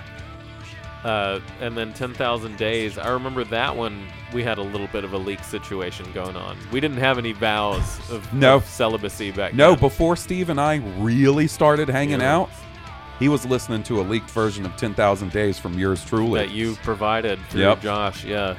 And I remember listening to that on my way to Pensacola, Florida. I love this story. Yeah, we were driving through like an insane rainstorm, thunderstorm, and I had been with my sister. I was with my sister. She was driving, and her husband was in the front seat, and I was in the back seat with my buddy Brad. And Lauren had listened to it, and she was like, I'm not crazy about it. Right. But that's her in a nutshell. So I was like, I wasn't gonna get down on it until I had until heard you it. heard it yourself. Right. So I'm sitting in the back seat the whole time, driving through this crazy thunderstorm, listening to this record while I was feeling good. You were what is it? Enhanced. And I That's remember what we looking always at say. Brad because we had talked about her not liking it, and I was like, I don't know about you, but I think this record's pretty fucking awesome. He goes, yeah, I'm digging it. So yeah, I dug that record. That was a really fun time. I still bought it on release day. You know, but dude, I am the, like, when people are like, I don't know, man, maybe Napster isn't a bad thing because it'll get somebody into a band and then they'll go out and buy the CD. Mm-hmm. I was the poster child for that. If I downloaded a band I liked on Napster, I was buying the album. right. You know what I'm saying? Like, I had morals about it. I'll steal and give it back to you. And with Tool, like, fuck, I bought, like I said, these are probably my third copies of these albums. Yeah, I bought them a ton. And that's, I bought them again on iTunes when they came out. Yeah, I So- told you. I was like, just put it on iTunes. I'll buy it. I don't Yeah. care. Just give me that option so I can listen to it on my phone. But I'm happy they're back. This new record is phenomenal. There's like one other track which is really Bird sounds? the most fuck off of the Segs. I don't really have much to say about that one. Listen to it if you're on the fence and you're just listening to this because you're a fan of Blue Harvest and you're not checking you out wanna- Tool. Check it out. Check it You know, out, we man. had I've definitely had some people hitting me up on Twitter being like, I can't wait to hear you talk about the Tool album. I'm glad you like Tool. I like Tool. And then there has been the sort of like spillover effect where like our friend Emily Lynn checked out the new single and seemed to dig it. So Cool, good. yeah, Which I dig your new podcast with her, by the way.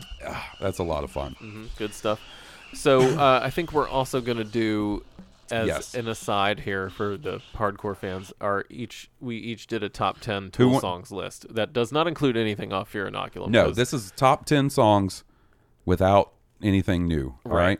So do you want to go first? Or you want me to go first? You decide. I can go first. Okay. It's fine. We'll go Steve's top 10. This is going to be, first one is going to be Bottom on to your top? list. Oh, yeah, let's do the honorable mention first, bottom. I have Swamp Song from Undertow. And Okay. This is just kind of a guilty pleasure because the lyrics are kind of silly, but like it reminds me of college where But I when used to call somebody people fucks you over, stupid dumbass motherfuckers a lot. yeah. When someone fucks you over, this is the song to listen to. Totally. You know what I'm It's- saying? It's vintage, like, pissed off Maynard, where he's Like just a- like, you stupid fucker. You Like, know what I mean? you got a bad roommate? This is your theme song when you live with a bad roommate. Yeah, it's really funny. But there's, like, some awesome riffs in this song. Like, Adam there is? kills it on this one. Yeah.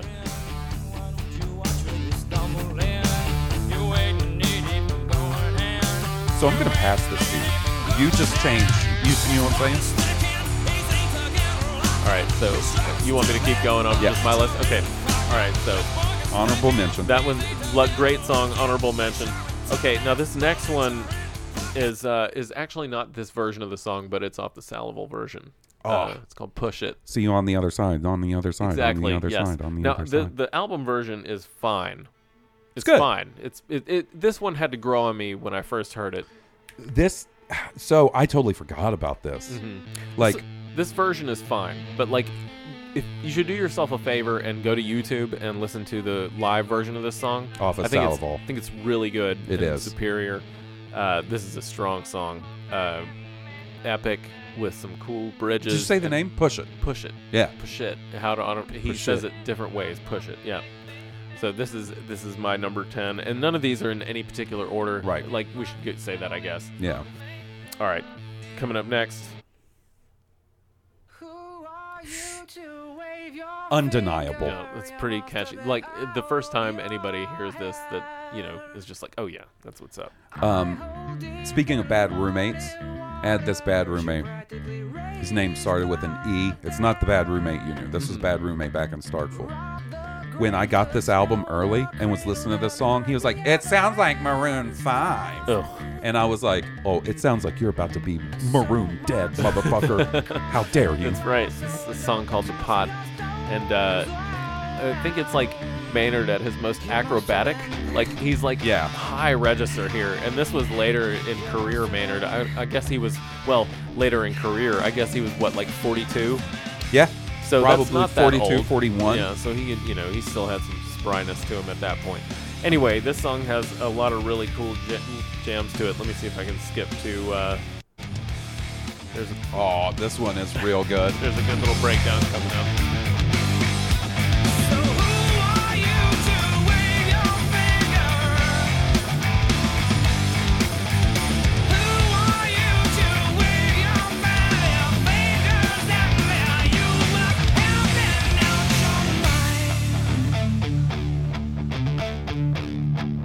This breakdown that comes up here is just, what do the kids say?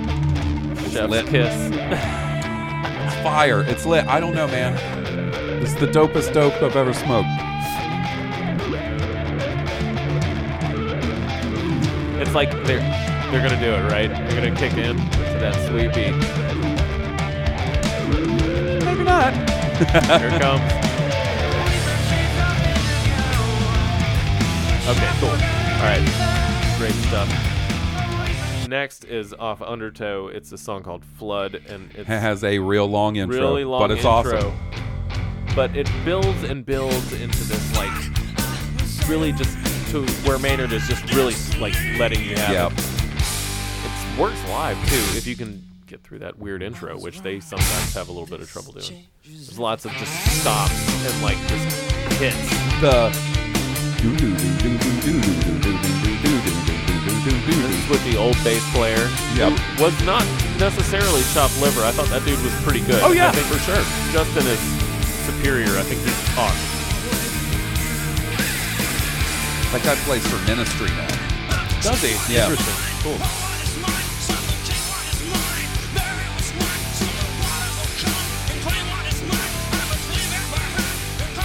You would always wonder, like, so he left them after Undertow. Mm-hmm. Do you ever think he's like, fuck?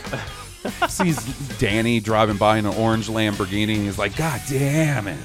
Yeah, it's, I don't know. Is it like what Pete Best leaving the Beatles? Right. Ish, somewhat around there. Anyway, this is a good one off Undertow. Kind of underappreciated, in my opinion, because of that intro. Yeah. Like, a lot of people kind of write it off. I but like it because of that. Awesome.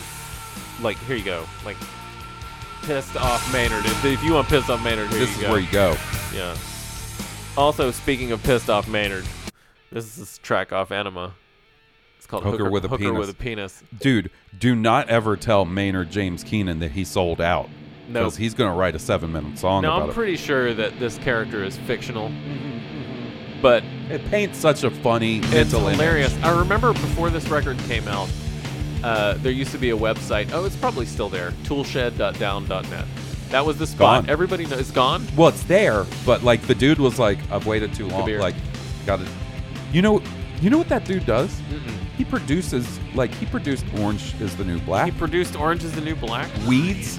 Like, Wow. he's had, I think Weeds, he's a big time like Hollywood producer. Huh. Well, I love his website back in the day. Me He too, used to dude. get he had the hookup on lyrics. Maynard used to give him lyrics, and he published them on his website before the record came out. And I remember reading the lyrics for this one, being like, how's this gonna work? Like, it's just bitching about somebody, but like it totally works, and it leads up to this awesome like part where he's just screaming "fuck you, buddy" over and over again, and somehow it totally just works for me. I don't know how. Oh, I love this part coming up right here.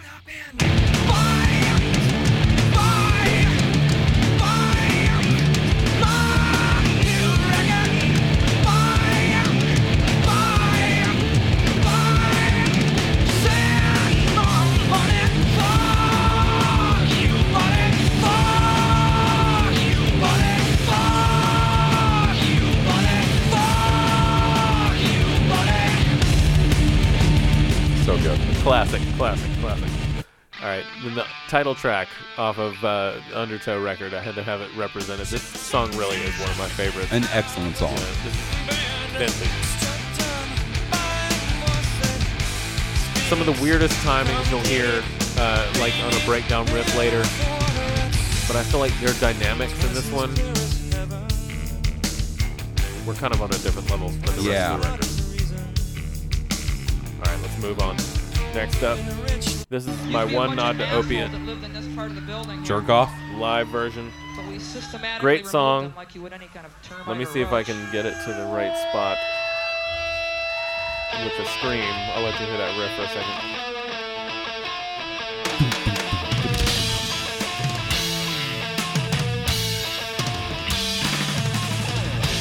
Alright. So this song really stuck out to me because of the scream that Maynard has at the end of this song. Coming up. This isn't even it. No. This isn't even it. It's coming up. But like, I remember listening to this in my room as like a pissed off, younger person, ready to rage at the world, and this scream kind of encapsulated it all. It's interesting. Like, emotionally, I have no need for this anymore. But damn, did it serve its purpose when I was a kid. Me too, yeah. And I still love listening to it. But this is what I need today. Totally. It's so good. I just wanted to give this shout out back to the old Maynard. Good stuff. All right, more weird Tool here. This is Rosetta Stone off 10,000 Days.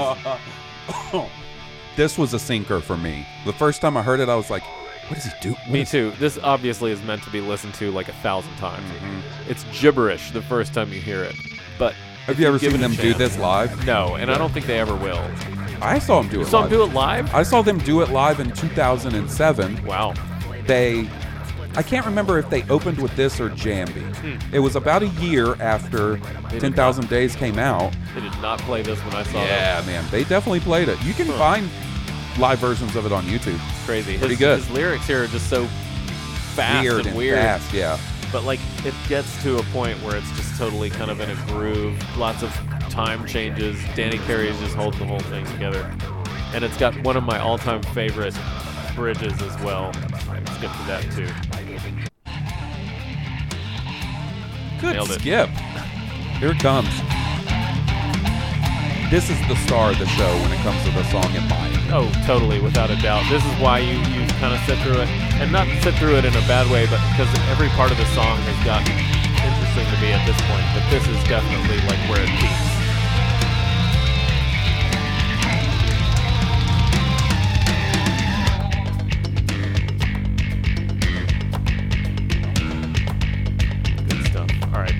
Going back to the Anima record, another pissed off Maynard song. This song.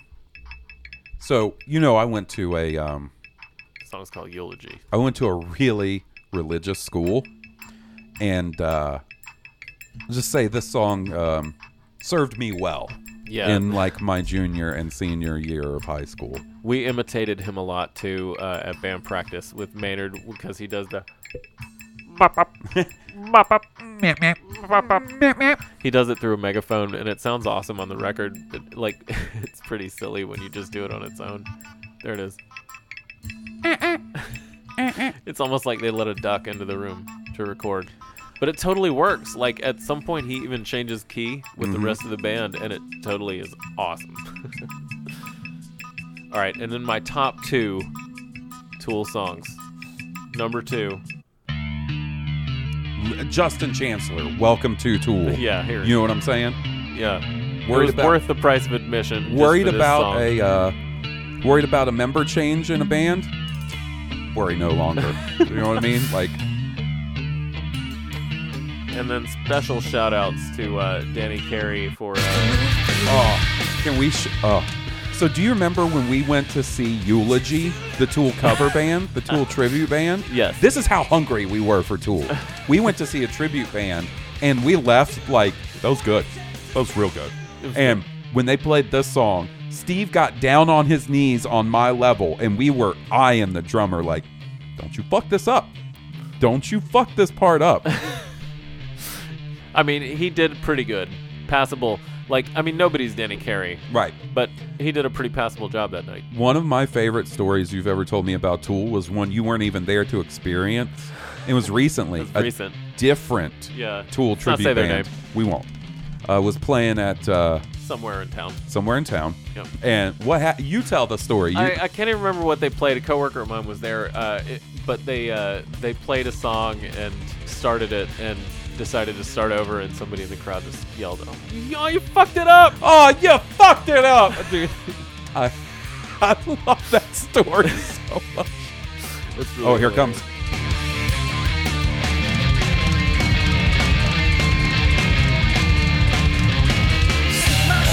Sick Bill. All right, and my number one, which I think might be also your number one. I think there's going to be some comedy in our top tens, buddy. It's awesome. So Lateralis, that's it. Lateralis by Tool. I remember being like, "Oh, it's a 9-minute song. Yep. It's so awesome." Let me say one thing about this. I don't know what the Fibonacci sequence is. I haven't looked that deeply into that, but when it kicks in, it's in musician speak, it's a measure of 9, it's a measure of 8, and then a measure of 7, which is pretty crazy. Like, to just keep rotating like that, weird time signatures. Pretty brave, but they make it sound effortless. Like, you don't even notice it if you're not looking for it. All right, you ready? Let's do it. Because we will be hearing this song again very shortly. First up on my top 10, Right Into, off of 10,000 Days. I like this. This was a insane sinker for me. This song didn't get its hooks into me until seeing it live. After seeing it live for the first time, I was like, I think I love that song, you guys. And what it's, to me, you could compare Culling Voices to this song a little bit because it is a slow build, and when it builds, it gets huge. Sure. The end of this song is insane too. Like that, it's 46 and 2-esque, like what they build into with the bass and the drums, just jamming that note while Adam just riffs over it. It really works. Really nice vocals. Memorable vocal line.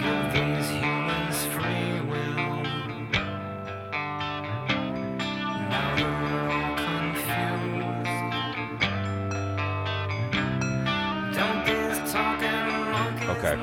I'm going to try and... Oh, well, I restarted it. All right. Okay. So number 9, we've heard this. Skip to a different part of the song. Oh, to a different part of Eulogy? Yeah, just different part of it. All right, let's see what we got going. Perfect. I mean, that's the beauty of Tool songs. You can skip to any part of it, and you're like, oh yeah, this part rules.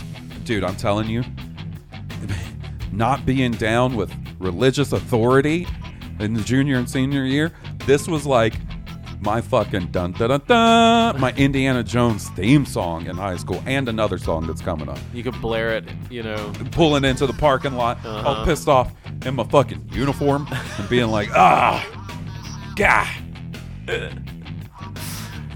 Whatever. Can't listen to it in the car if I'm taking certain kids that are in class with me around. Oh, right. Because they'll get Telling on to you. me because it curses. Oh. We won't miss them. No. Number 8. Now, this is the second part of what I consider to be one long song, but they split it up. Sure. Parabola. Classic. Oh. And so I've seen this. This is a fairly common song that appears on their set lists. And I've seen them do it 2 ways. I've seen them do the full parabola or parable with parabola, and I've seen them just cut right into parabola. Same. I like the full thing. The full thing. The build up. People on Reddit love the transition. Holy It's cow. so good. They're really into it. I mean, it's great. Yeah, it's fantastic. They do transitions like no band, really, in my opinion. And what's funny is, if it wasn't, 2001 when this came out, and they were still like, well, we should be on radio. There was no streaming. You know what I mean? That probably would have been one long song. Sure. If they wrote that during the Fear Inoculum period, it would have just been one long song, not even all. It's so straightforward. Yeah, You know what I mean? definitely. This was one of the more straightforward songs on this record. Sure.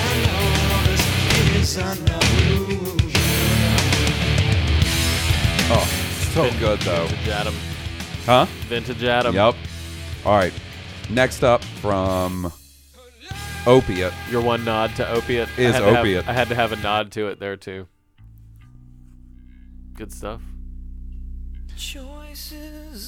Also religious. Yeah, it was a big one. There you go. Yep. Yeah, man. I definitely blasted this at home too with the intention of, yeah, mom and dad, listen to this shit. What do you think of that? Yeah. I'm edgy. Yeah. I've got my own opinions now. Exactly. You know what I mean? Exactly. Dude, look, I'm not going to try and act cooler than, no, man, this was for an edgelord, 15, 16, 17, 18-year-old. This was the ooze from Ninja Turtles. Right. It's where I drew my powers from. But it gave rise to such a Goliath. You wouldn't have guessed from Nope. listening to this record that we would have listened to tonight, would have No. happened. Like, that's what I want to do. If I get time travel powers, I want to go back to the very first, the release date of Opiate, and go around to Tool's friends and family and be like, this is what they're going to be doing in, over 20 years. This is what these guys are going to be up to. What do you think about that? Yeah. All right, next up, from 10,000 Days, Jambi.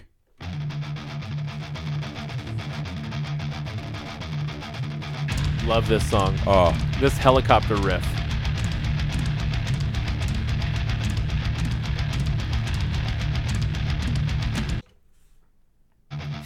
sorry about that. We had to take a quick pee break. Whew, lots of liquids. Good spot to stop though. Yeah. So the helicopter riff. Man, this song. Let me get to The talkbox solo? the Joshy part. Oh yeah.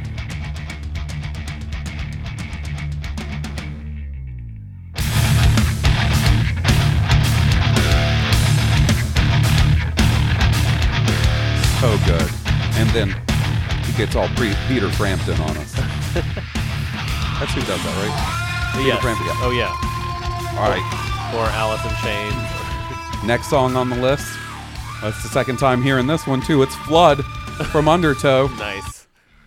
Look, we talked about it before. We don't really have to rehash it, but It's great. It's Good song. It's a really good builder. Like hints at what's to come for the next record. next up, once again, The Pot. Let's hear the end of it where Maynard yells. It's like one of the better yells on the Okay. record. Where do you think I should jump to on that? Maybe about... That's good. So then,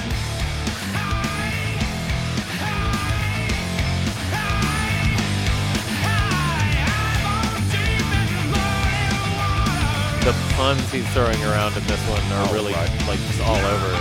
What's funny is when you first heard the title, I was like, oh, it's a song about weed. But it's not. It's not. Yeah. It uses the imagery of you must be high, you must have been high, but it's the pot calling the kettle black. Like, you know what I mean?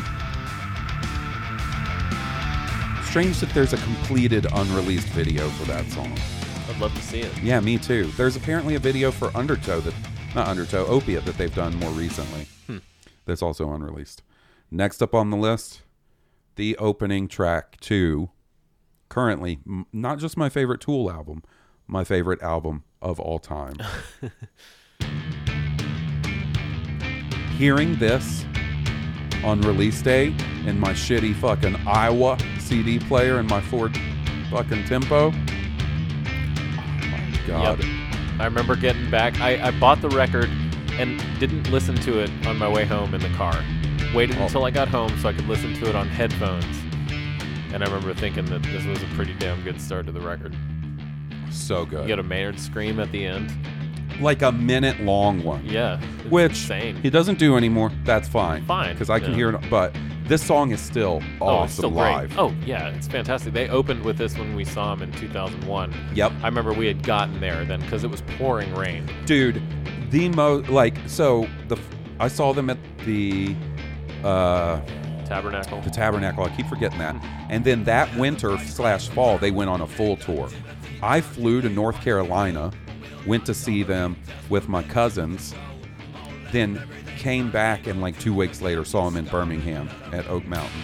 And like there was questions on whether the show would even happen because there's tornado warnings all day, and it rained the entire time. I bought a poncho when I got inside, but I'm already soaked, so I'm wearing a dry poncho on top of wet clothes. Yeah, I was soaked to the bone. No complaints. It was a great show. I remember getting there and hearing them kick into this as we were going in, like running, trying to get to our seats. Because it was chaos, like the parking lot and stuff, people trying to get in. It was madness. It was madness. All right, my top 2 also happen to be Steve's top. That's great. 46 and 2. I think a lot of people probably. I don't.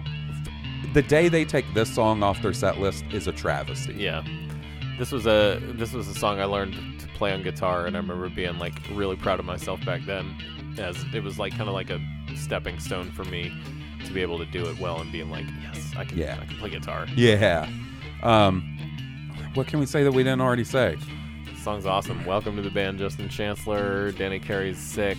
I would take this over Stinkfist and the song Anima on the set list. Like, I would rather them, and I like both those songs, but I would rather them remove those than this song. I think Stinkfist is easier for Maynard to sing. I love that song too. Yeah, it's such a big hit for them. Like, it's also a good closer song. I get that, but you know, when time comes to start adding Fear Inoculum stuff, like there's going to be some cuts, some Sophie's Choice. Yeah, some bangers cut from the set list, and I hope this isn't one of them. Because they don't do the next song.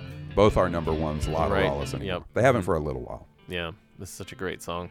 The lyrics in this are poetic to the extreme, I think, like really good, like imagery, you know, talking about just opening yourself up to experiences and letting the movement a complete 360 from previous albums. Like, I feel like this album made me less of an angry dude. You know what I mean? Like, I was like, all right, okay. I want to try and get my favorite part because it's my favorite Tool part of all time. I'm going to do my best because I don't know the exact timestamp. This part's pretty good. It's really good. I mean, it's all really good. Like,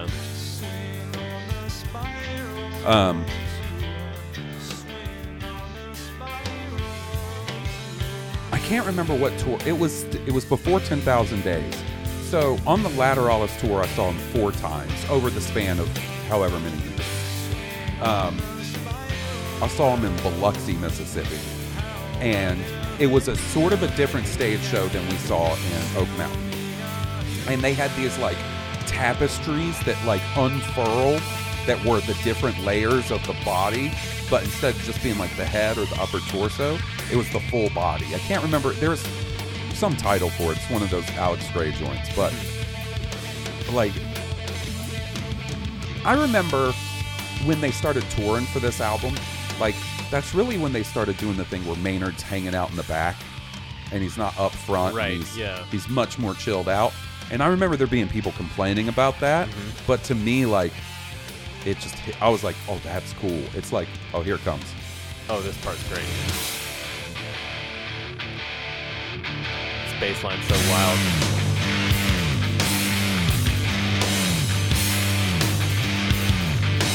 Yep, this is everything that's great about Tool. Yep.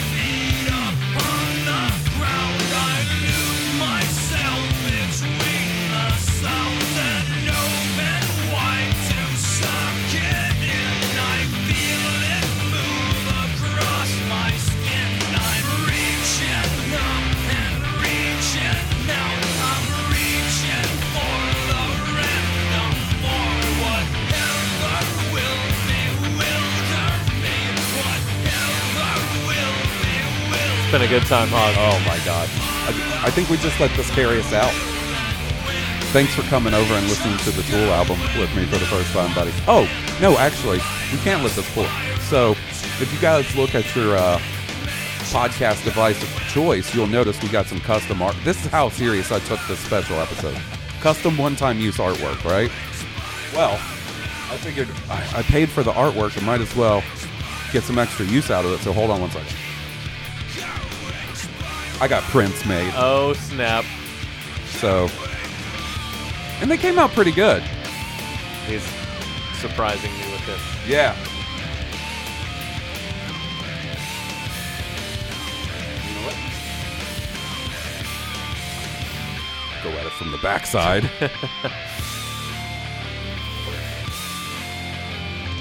Tight. Came out pretty well, right? I like it. Yeah. So one of those is for you. Awesome. Thank you, buddy. Yeah, man. This was a good time. All right, guys, stop listening to us and go listen to some fucking Tool. Go Yeah. listen to the new album. Help it get to #1 this week. Damn right. See ya.